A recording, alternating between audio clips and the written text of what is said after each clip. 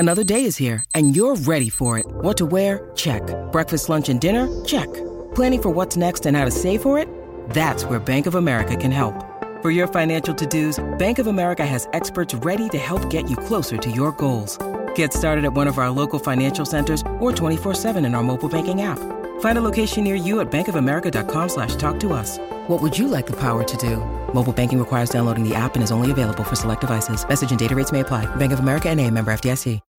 When you need mealtime inspiration, it's worth shopping Kroger, where you'll find over 30,000 mouth-watering choices that excite your inner foodie. And no matter what tasty choice you make, you'll enjoy our everyday low prices, plus extra ways to save, like digital coupons worth over $600 each week. You can also save up to $1 off per gallon at the pump with fuel points. More savings and more inspiring flavors make shopping Kroger worth it every time. Kroger, fresh for everyone. Fuel restrictions apply. Hello, everybody. This is Marshall Poe. I'm the editor of the New Books Network. NBN listeners like to read books and buy them. So we thought we'd tell you that right now, our friends at Princeton University Press are having a remarkable site-wide sale. You can get 50% off books, including ebooks and audiobooks, with the code 50, F-I-F-T-Y, at checkout until May 31. You can save some real money on Princeton University Press books. I encourage you to go there and check it out. Welcome to the New Books Network. Hi, everyone. Welcome to the New Books in Irish Studies, a podcast on the New Books Network. I'm Bridget English, and I'll be your host for this episode. Today, I'm talking to Barry Holohan, who's the author of the brilliant new book, Theatre and Archival Memory, Irish Drama and Marginalized Histories, 1951 to 1977, which examines Irish drama production and reception from the 1950s onwards, drawing on newly released and digitized archival records to argue for an inclusive historiography that reflects the ways that marginalized performance histories have impacted modern Irish theatre. Welcome, Barry. Hi, Bridget, and good to talk to you. Yes, it's great to have you here today. So first of all, can you tell us a little bit about yourself and what led you to this book project on theatre and archival memory? Yeah, sure. So my main role here at NUI Galway is the archivist here and managing the theatre archives, which are the biggest cohort of collections held by the university. And we work with our colleagues at the O'Donoghue Centre for Drama, Theatre and Performance, where our students and academic colleagues in drama are based. So we work very closely with them. I teach in the centre, teach theatre history and archives, and partner a lot with our staff and students on the collections that we do bring to the university. And in terms of the ethos of that process, we're an all-island archive. We have collections from the Lyric Theatre in Belfast through to the Abbey Theatre in Dublin, the Gate Theatre in Dublin, to the Druid Theatre Company here in Galway, and a host of individual collections as well. People like Thomas Kilroy, of course, the playwright, and other really significant people across the 20th century of Irish drama, from actors like Siobhan McKenna to actors like Arthur Shields. So it's a very broad collection, very broad archive. And it was through that process of sifting through all these records, physically and digitally, of which there are millions. There is that much material here across all these various collections, that I was fascinated by the lesser known stories of Irish drama, particularly in the latter half of the 20th century. And that maybe reflected my own background as a historian anyway of modern Ireland, and interested in the social histories of Ireland and the social and cultural histories and where those two intersected. So for me, the book and writing that book, Theatre and Archival Memory, was about investigating how memory is recorded in the first place, and who was allowed to be entered to that privileged position of the archive in itself, be it in a university archive or in a national archive. The archives are powerful spaces in terms of what they do remember, and then also what is chosen to not be remembered. So there's a lot of power in those dynamics of memory in Irish culture, be those neglected voices, immigrant voices, or voices of travellers, or voices of women in society, or work by women playwrights, as the book collects a lot of these neglected stories anyway. So it was the culmination of a lot of that work to sift through all those records and see could I, reclaim or recover some of these neglected theatre histories, which are very much important to Ireland's broader cultural history anyway, as much as it is important to the history of the theatre. Great. Yeah, I think that's one thing that makes this book so interesting is the way that you use the archive and draw in all these previously like lesser known or previously maybe unheard of plays. So early in the book, you've referenced the present absence that the archive manifests. Can you say a little bit more about what you mean by the term and maybe how this allows you to interrogate some of these unpublished dramas? Yeah, it's I think it's something, if you're doing archival work, you're obviously working on the records in front of you, and they tell their own story. I suppose the archive can only tell what's included in it. And, in some ways, that process of doing archival labor and archival research is, I often describe it as like trying to put back together the biggest jigsaw you can imagine without having that picture on the box to work off of.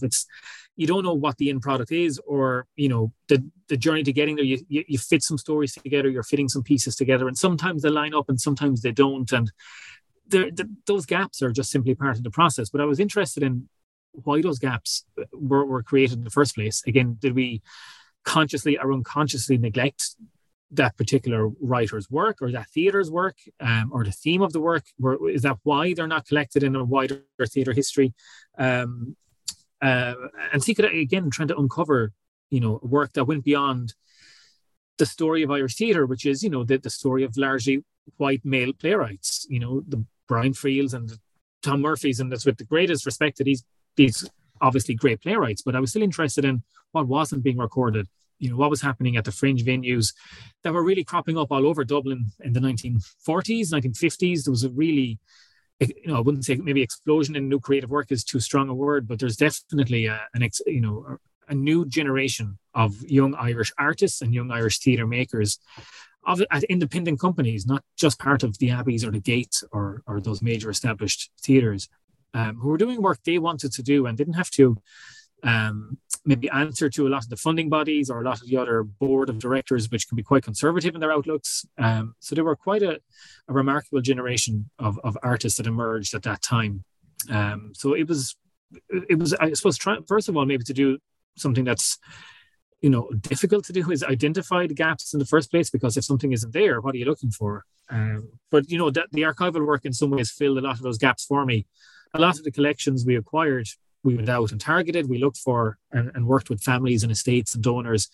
Other times it was pure luck. An archive would drop into your lap by a generous donor who would say, we're clearing out an attic and my mother's or grandfather's papers are here. Are you interested in them? So it was a great process of serendipity, or we were fortunate to have some of those lucky incidents as well. But yeah, it was a real labor over a number of years in collaboration with a great number of people here on campus to bring these archives together. And the book is just the fruits of that labor, really, from what I was trying to do.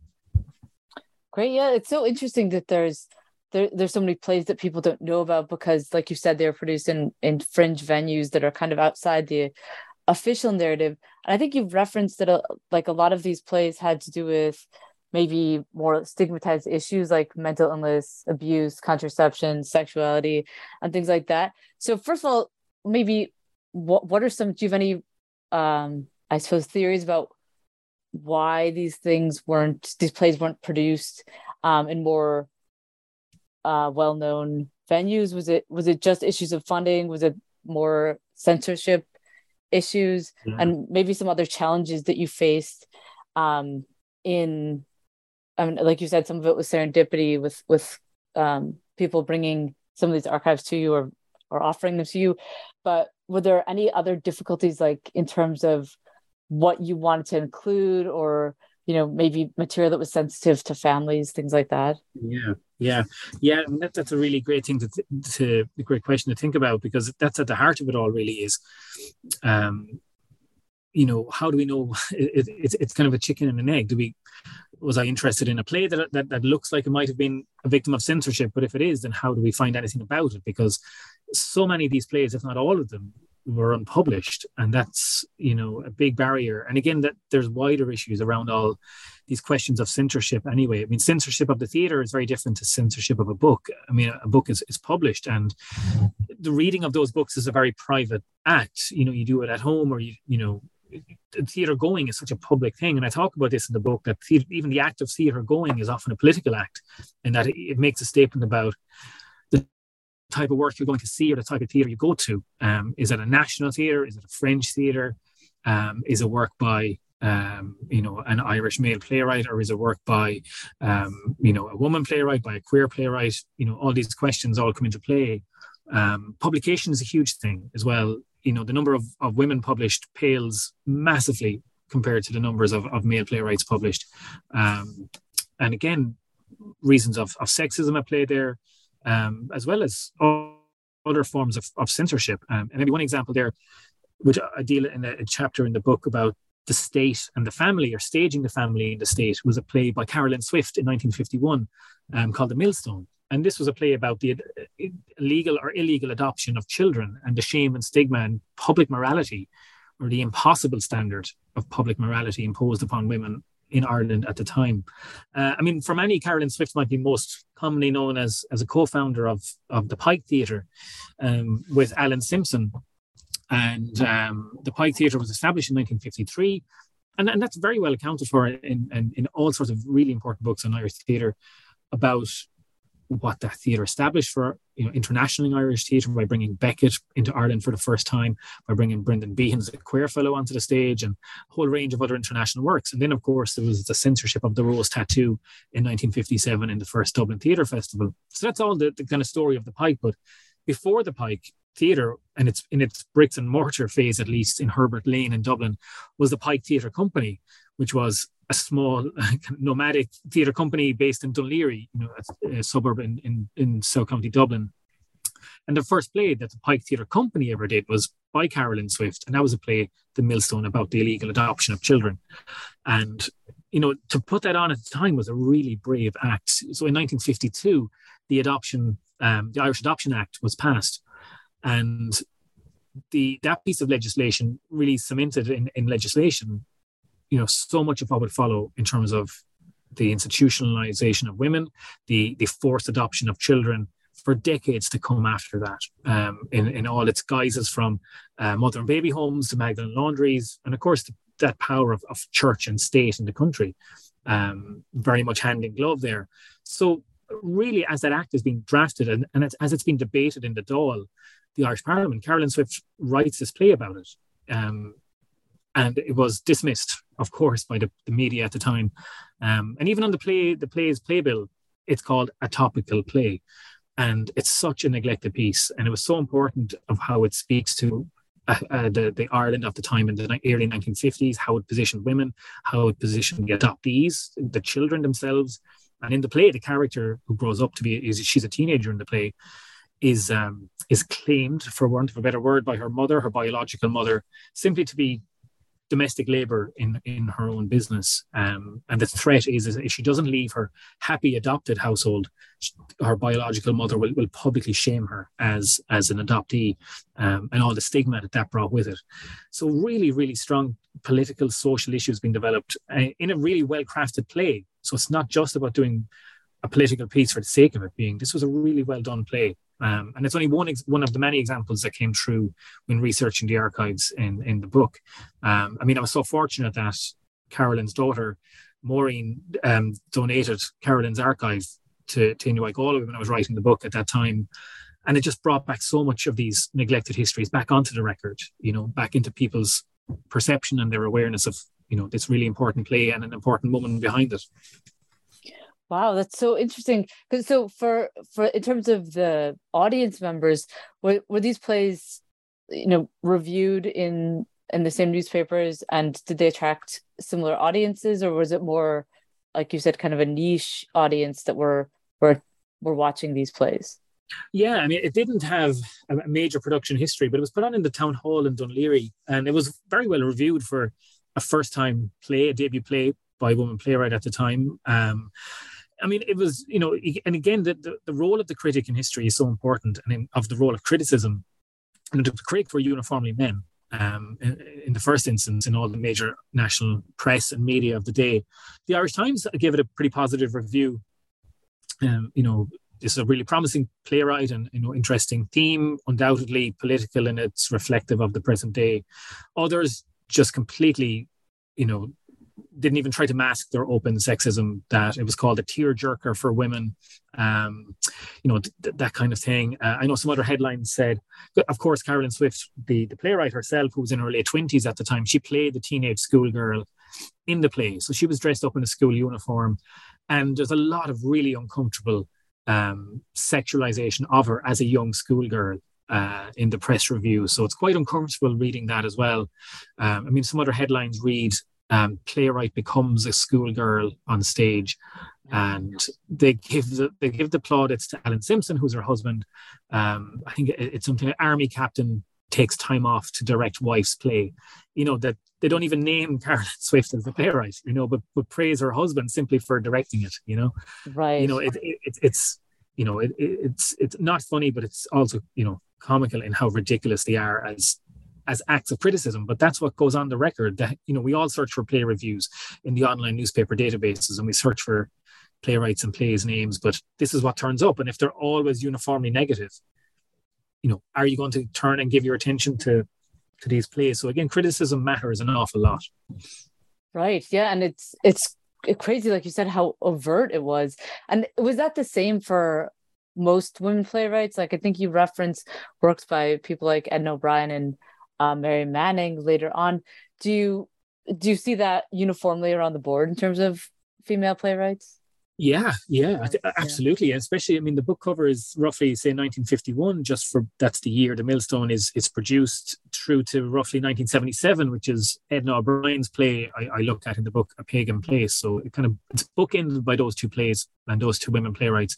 Now, obviously, it kind of, there's a bit of porous, kind of gaps in those years, and it bleeds through a little bit from the 40s and into the 1980s. But Edna O'Brien suffered pretty much the exact same fate in the 1970s. And it's interesting that as we're talking now, her new play about Joyce's women is going to be on at the Dublin Theatre Festival at the Abbey this year. But yet in the 1970s, it was a pretty intense and hostile place for her in terms of the audience and the reception she got. So even just before A Pagan Place opened in 1977, which was an adaptation of her own novel of the same name, she had an original play on called The Gathering in 1974. So when it was back to the Abbey in 1977, in an interview, she talked about, that hostile environment. She could almost feel that tense pressure in the air as she walked into the lobby, that the same old eyes and faces were watching her, and that she wasn't welcome. And she wasn't welcome, one, as a woman playwright, and two, she wasn't welcome as a censored woman playwright. Going back to her Country Girls novel being banned in the early 60s, that she was, not only is this a woman playwright coming in here, but this scandalous, novelist who was writing about, these issues in the 1960s. So she felt that very strongly by the time A Pagan Place was put on in 1977. I look beyond the stage as well. So people like Lelia Doolin, who was also appointed artistic director at the Abbey in 1971. She talked, I was very lucky to be able to interview Lelia for the book. And she could remember vividly, again, this kind of harsh weight of pressure from the board, who were all men at the Abbey at the time, and the pressure she got. And again, she was essentially forced out in her second year, just before the end of her second year of her directorship. And she was really about rejuvenation of the Abbey in terms of craft and of the skills of the actor, about trying to bring in new forms of direction, of choreography, of voice coaches. She brought in all these different new skills to the Abbey for the first time, and she found a really hostile environment to change. So that her tenureship ended far shorter than what it should have been. And there's so many uniform experiences across that 30-year period, from Carolyn Swift through to Lelia Doolin and Edna O'Brien and Mary Manning earlier on as well. So, yeah, that's what the archival work can give credence to, is that you do see these aren't just patterns; these are evidence, really, of the treatment of women in Irish theatre. Right, which is, I think, one of the things that makes your book so unique and important. Particularly, I think one thing that your book does really well near the or I think that it's so outward looking in terms of exposing this treatment of women playwrights or marginalized groups. But then also you note that this is a quote, there's a significant contribution to be made by archivists and librarians towards the formation of a wider, inclusive, and socially reflective archive and historiography of Irish drama, one that looks beyond the canon. And then you go on to note that institutions need to better strategize the collection and acquisition of dramatic works that's been marginalized from public awareness.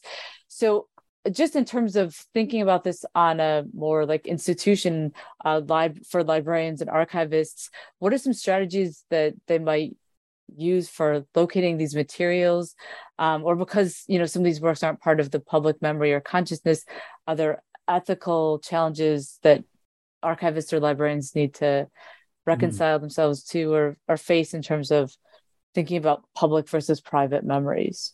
Yeah, for something like, my own role as an archivist, that's a very privileged role within a privileged institution at a university, in that, there's basically decisions are made about what history is kept and what history isn't.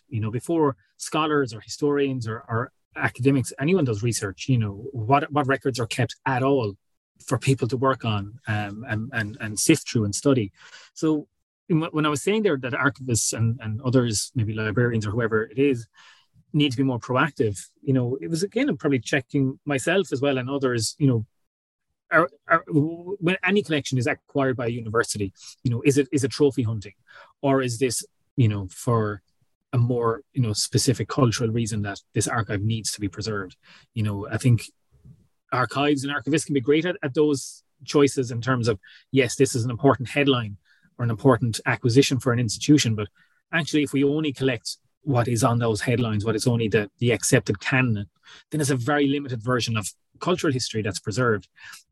So I was always more interested in, who isn't being part of, who isn't welcomed into those institutions.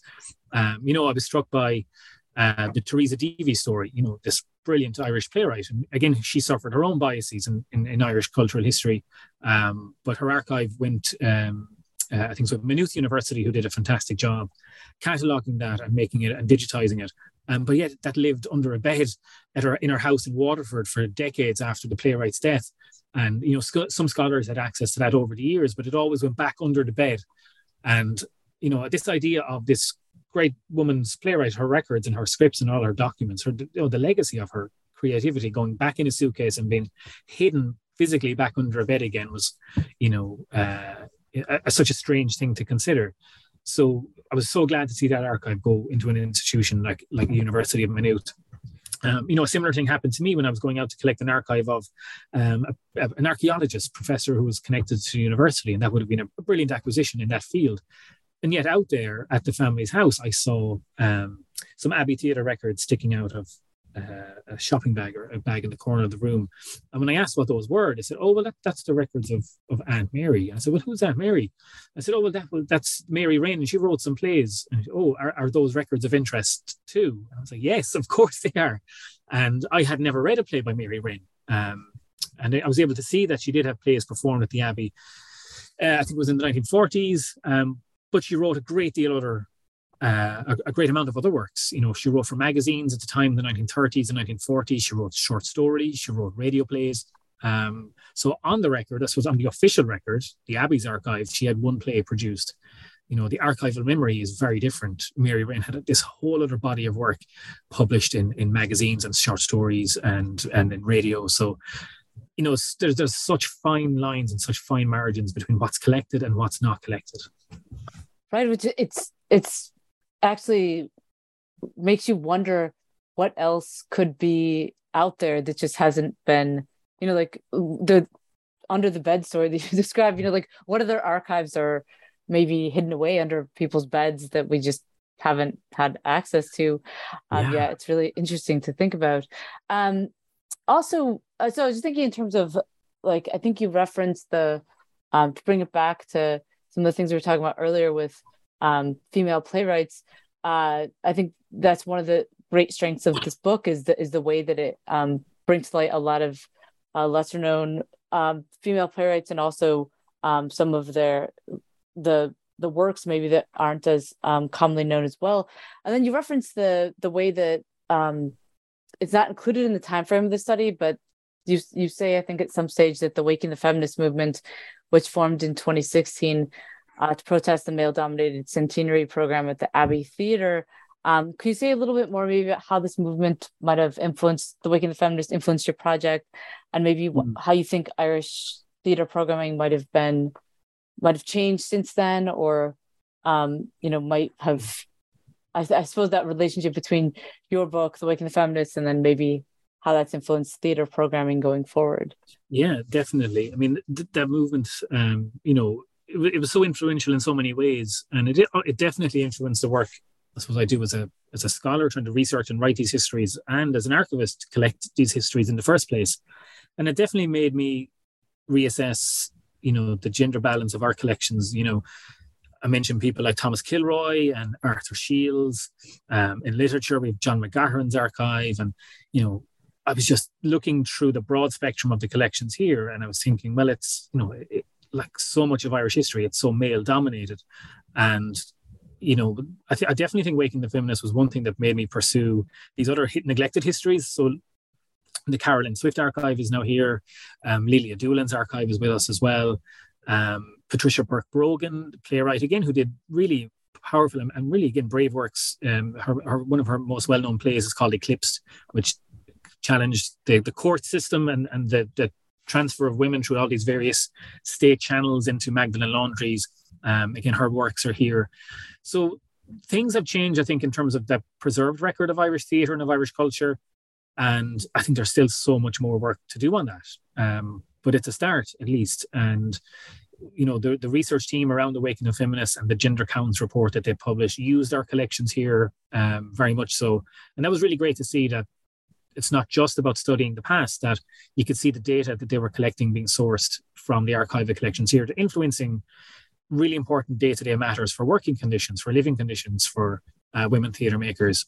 So yeah, it was a really not just a really important project and movement, but it was just great to see the archive supporting that in some small way.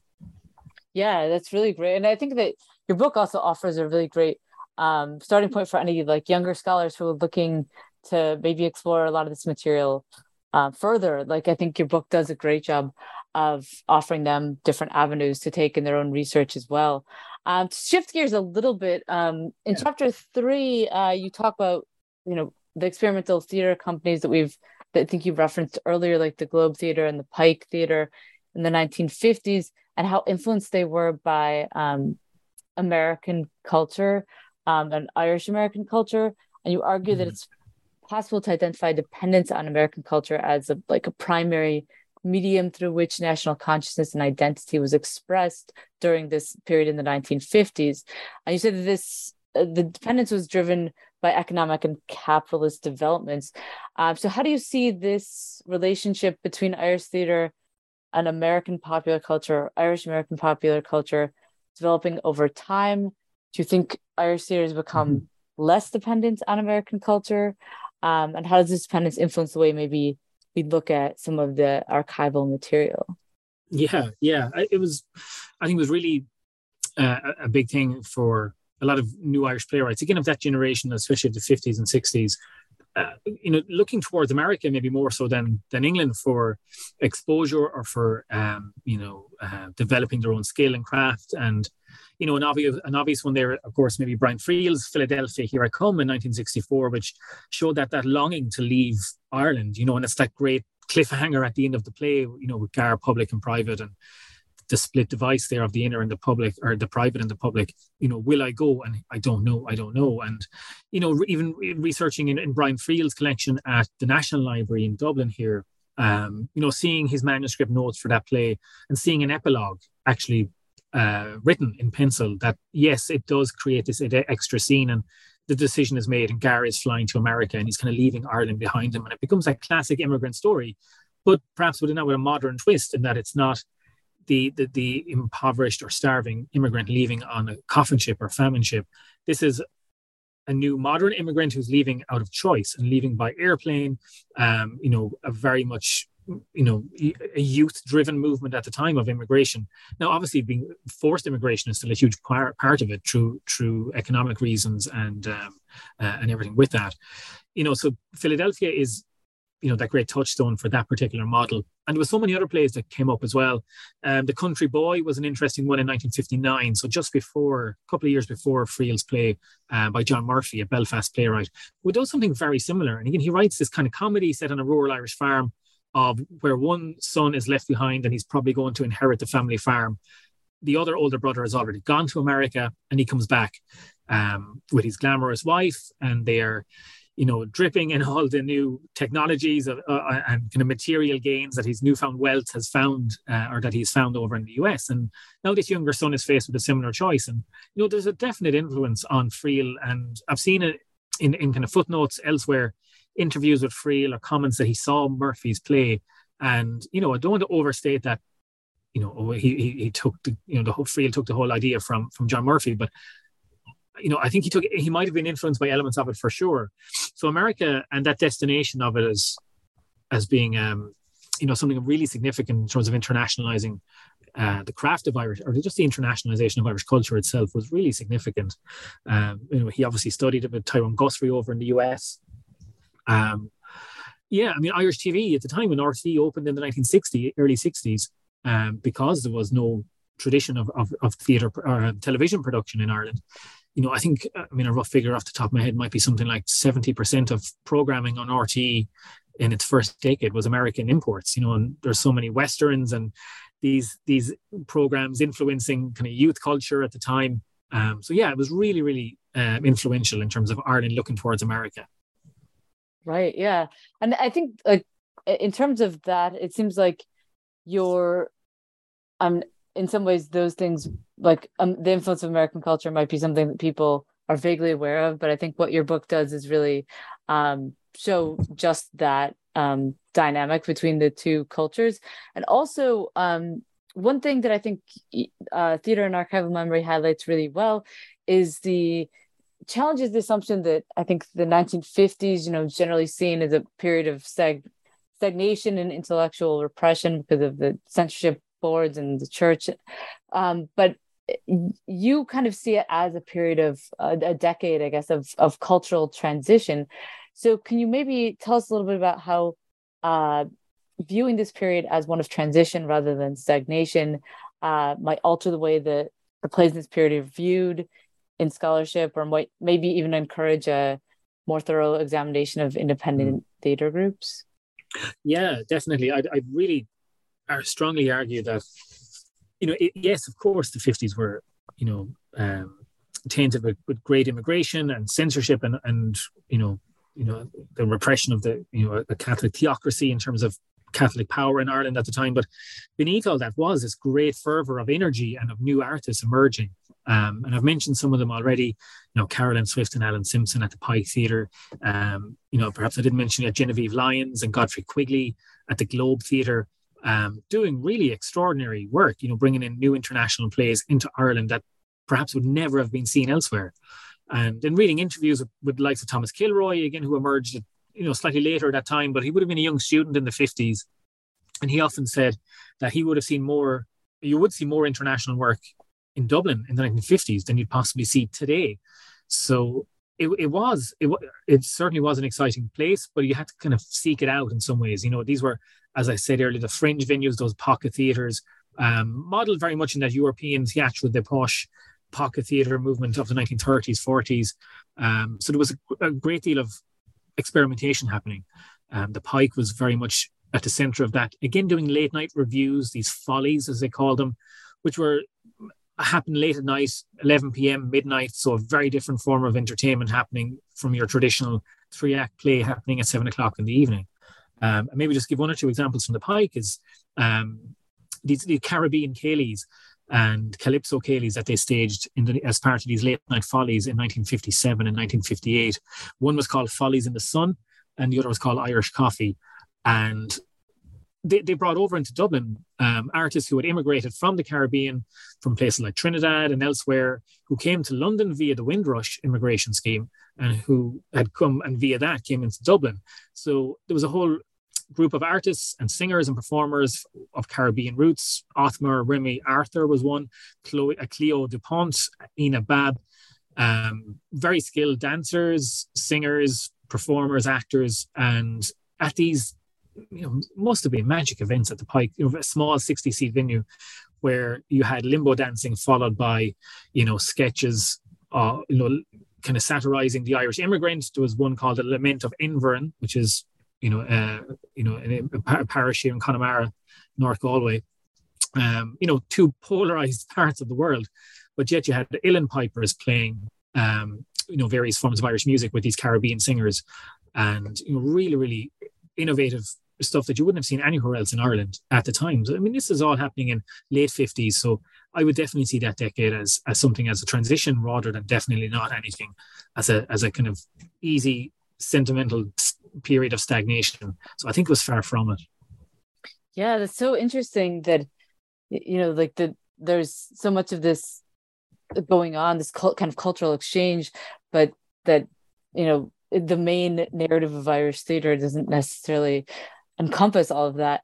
So I think one thing that your book also highlights is the way that Irish theatre is often like a battleground between, caught between Ireland's colonial past and then emphasizing its modernity, but then also trying to preserve a sense of national heritage that's bound up in conservative forces like the church and the state. So how do you see the new forms of theatre that emerged in the 70s as contending with some of these larger cultural forces? Yeah, there's so much to unpack there. Again, looking at new venues that emerged at the time, places like the Project Art Centre were such a fascinating venue. Slightly different in that it was an art centre. As the name suggests. So you had emerging rock bands happening. You had film screenings. You had an art gallery, as well as a theatre. So it was just this great, again, centre of energy, creative energy under one roof in the centre of Dublin. It would have started in 1966 and became more established as a few years go on, and into the 1970s. Just to give one example of a season they produced, and I think it was 1970. It was called A New Season of Irish Plays, and those years of the project, you had Jim Sheridan, famous Oscar-winning director, of course. He was part of it. Peter Sheridan, his brother, Mannix Flynn. A great, again, a new generation of Irish artists and playwrights coming together. The new season of Irish Plays included work by Mary Manning, by a young playwright called Des Hogan, who put on a work called Squat, which was about housing crisis in London, and just very much reflecting Ireland's housing crisis as well. And that play went on in the early 70s in Dublin as well. So with censorship, and I suppose censorship of sex and sexuality was something that was always kind of overhanging Irish culture at the time still. And Project wouldn't escape that either. So it's part of that season of New Irish Plays. There was other, kind of humorous or kind of sketches happening. One was called Guilty Because We're Filthy. And this is one gap in the archive I haven't been able to fill fully, in that I've only been able to find scraps of the work. And it was by a playwright called Christy Hudson. But again, it prompted flowing letters back and forth to the national press between the actors, between members of the public who were outraged because it depicted scenes of masturbation. It depicted scenes of priests and nuns dressed up in burlesque outfits. So you can see, at the time of the 1970s, how that would just provoke all sorts of a response. And again, the national media would be a vehicle or the medium through which all these letters were being played out. But it went straight to Dublin City Council's Cultural Committee, and it was requested that all funding be pulled from Project, not just that play be banned, the whole Project Art Centre be shut down and have its funding revoked by Dublin City Council. Wow. So it was such a, not quite a powder keg kind of a time as well, but yet the risk was there. If you censor a play, you shut down the theatre, and jobs are lost and creativity is lost. So the margins again of work happening and it not happening were very, very slim. Right. Yeah. It's insane to think about the funding being pulled for something that today would not be maybe seen as controversial at all. And I think the other thing that you highlight really well is the the focus on the audience and the theater going public, and you write that in this decade, theater going became a kind of political act. So do you think the theater goers during this period perceived the act of going to the theater in this way, or viewed themselves at all as politically radical or politically active, or was this something that, you know, they weren't necessarily aware of? Yeah, I think it definitely is. You know, I think it is a political act. You know, regardless, even today, I think it still is. But something like the Project Art Centre, again, just even that season in the 1970s, you know, those plays that, and even at the Pike Theatre as well. I mean, their remit, the Pike, obviously in the 50s, the Abbey was, of course, inactive in its base at the Abbey Street following the fire in 51, and it had decamped across town to the Queen's Theatre, and it was doing, you know, it basically kept the doors open and the lights on by doing, you know, other forms of work, and that's all well covered in so many other books and studies. But you know, what the Pike was doing was to not be national. It wasn't trying to replace the Abbey. It was trying to do something else. It was trying to be modern. It was trying to be cosmopolitan and international. So, you know, the Pike and the project had no interest in really filling gaps of what they thought maybe the Abbey should be doing in terms of being national. They wanted to do work that they wanted to do as young artists responding to contemporary issues in Ireland. You know, be that housing. You know, a play by the Sheridans was called No Entry, and it depicted exactly that, boarded up housing. Same as Des Hogan's play The Squat, which I mentioned, that depicted squatting in London, where many Irish immigrants were at the time. So all of these are very contemporary matters. So definitely there's so much politics tied up in that. Even in terms of new forms of drama happening at this time, it was 1976. It was a play, the first piece of documentary and verbatim theatre that I can find, and I'm pretty confident it's the first piece of that kind of form documentary theatre ever in Ireland, or at least at the Abbey, was The Speakers, and it was in 1976, directed by Max Stafford Clark. And it was the first time, and this is all in the press reviews at the time, that it was the first time the seating was removed from the Abbey, and it was depicting Speaker's Corner, which is part of Hyde Park in London. And Speaker's Corner was, again, a place of political public meeting place where people from bohemians to drifters to vagrants or anyone was kind of literally up on their soapbox and you know, espousing their own, you know, agendas or beliefs or whatever political events were happening at the time. So this was a play by this, or a political piece of political verbatim drama from Joint Stock was the company by Max Stafford Clark. So the Speakers happened, and audience members in the press reviews apparently just didn't know what to do. So the idea is they would come into the theatre, it was emptied, it was set up like a park where you could walk around and talk to any of the actors who were depicting various people from Hyde Park and interact with them, listen to their stories, and then the audience didn't quite know what to do with this, and people started heckling the actors, and the police were called on one night, and I think it was the opening night, and when the guards came, it got, you know, scuffles broke out with these protesters in the audience. They started challenging the Gardaí for, you know, there was one of them was an incident in an Irish prison where an IRA political prisoner was killed the year before, and people took that out on the guards who were coming into the theatre. You know, so it was this bizarre linking of political events in contemporary Ireland to, you know, this political promenade piece in the Abbey Theatre. So again, all of these, you know, kind of, you know, social incidents in Irish cultural history were being played out on the stage and in new ways at the time. So I think the 70s, you know, is another, you know, fascinating decade that's probably a little bit understudied, I think. Yeah, for sure. And I think the other thing that your book does really well touches on, you know, the theater itself, but then, and the playwrights, but then also the audience members and the theater going public. But then you also, as I mentioned earlier, like bring it back to often like the archive and national memory. And in the last chapter of your book, you express the need for the Irish National Archives and national memory to reflect these diverse and intercultural identities that you've discussed in your book, and the necessity of addressing the gaps in history and the intervening in the transparency of the archival record. So can you say maybe a little bit more about how this kind of archival activism, like what it might look like, or how universities or other academic institutions might be able to integrate this kind of... Yeah. Again, it was a piece I was thinking about for a while, and I wrote a piece a bit earlier on. It was about national archive versus national memory. And, most countries, a lot of countries have a national archive, and that's fine. And that's what they are set up to be the repository of official and government records of that country. How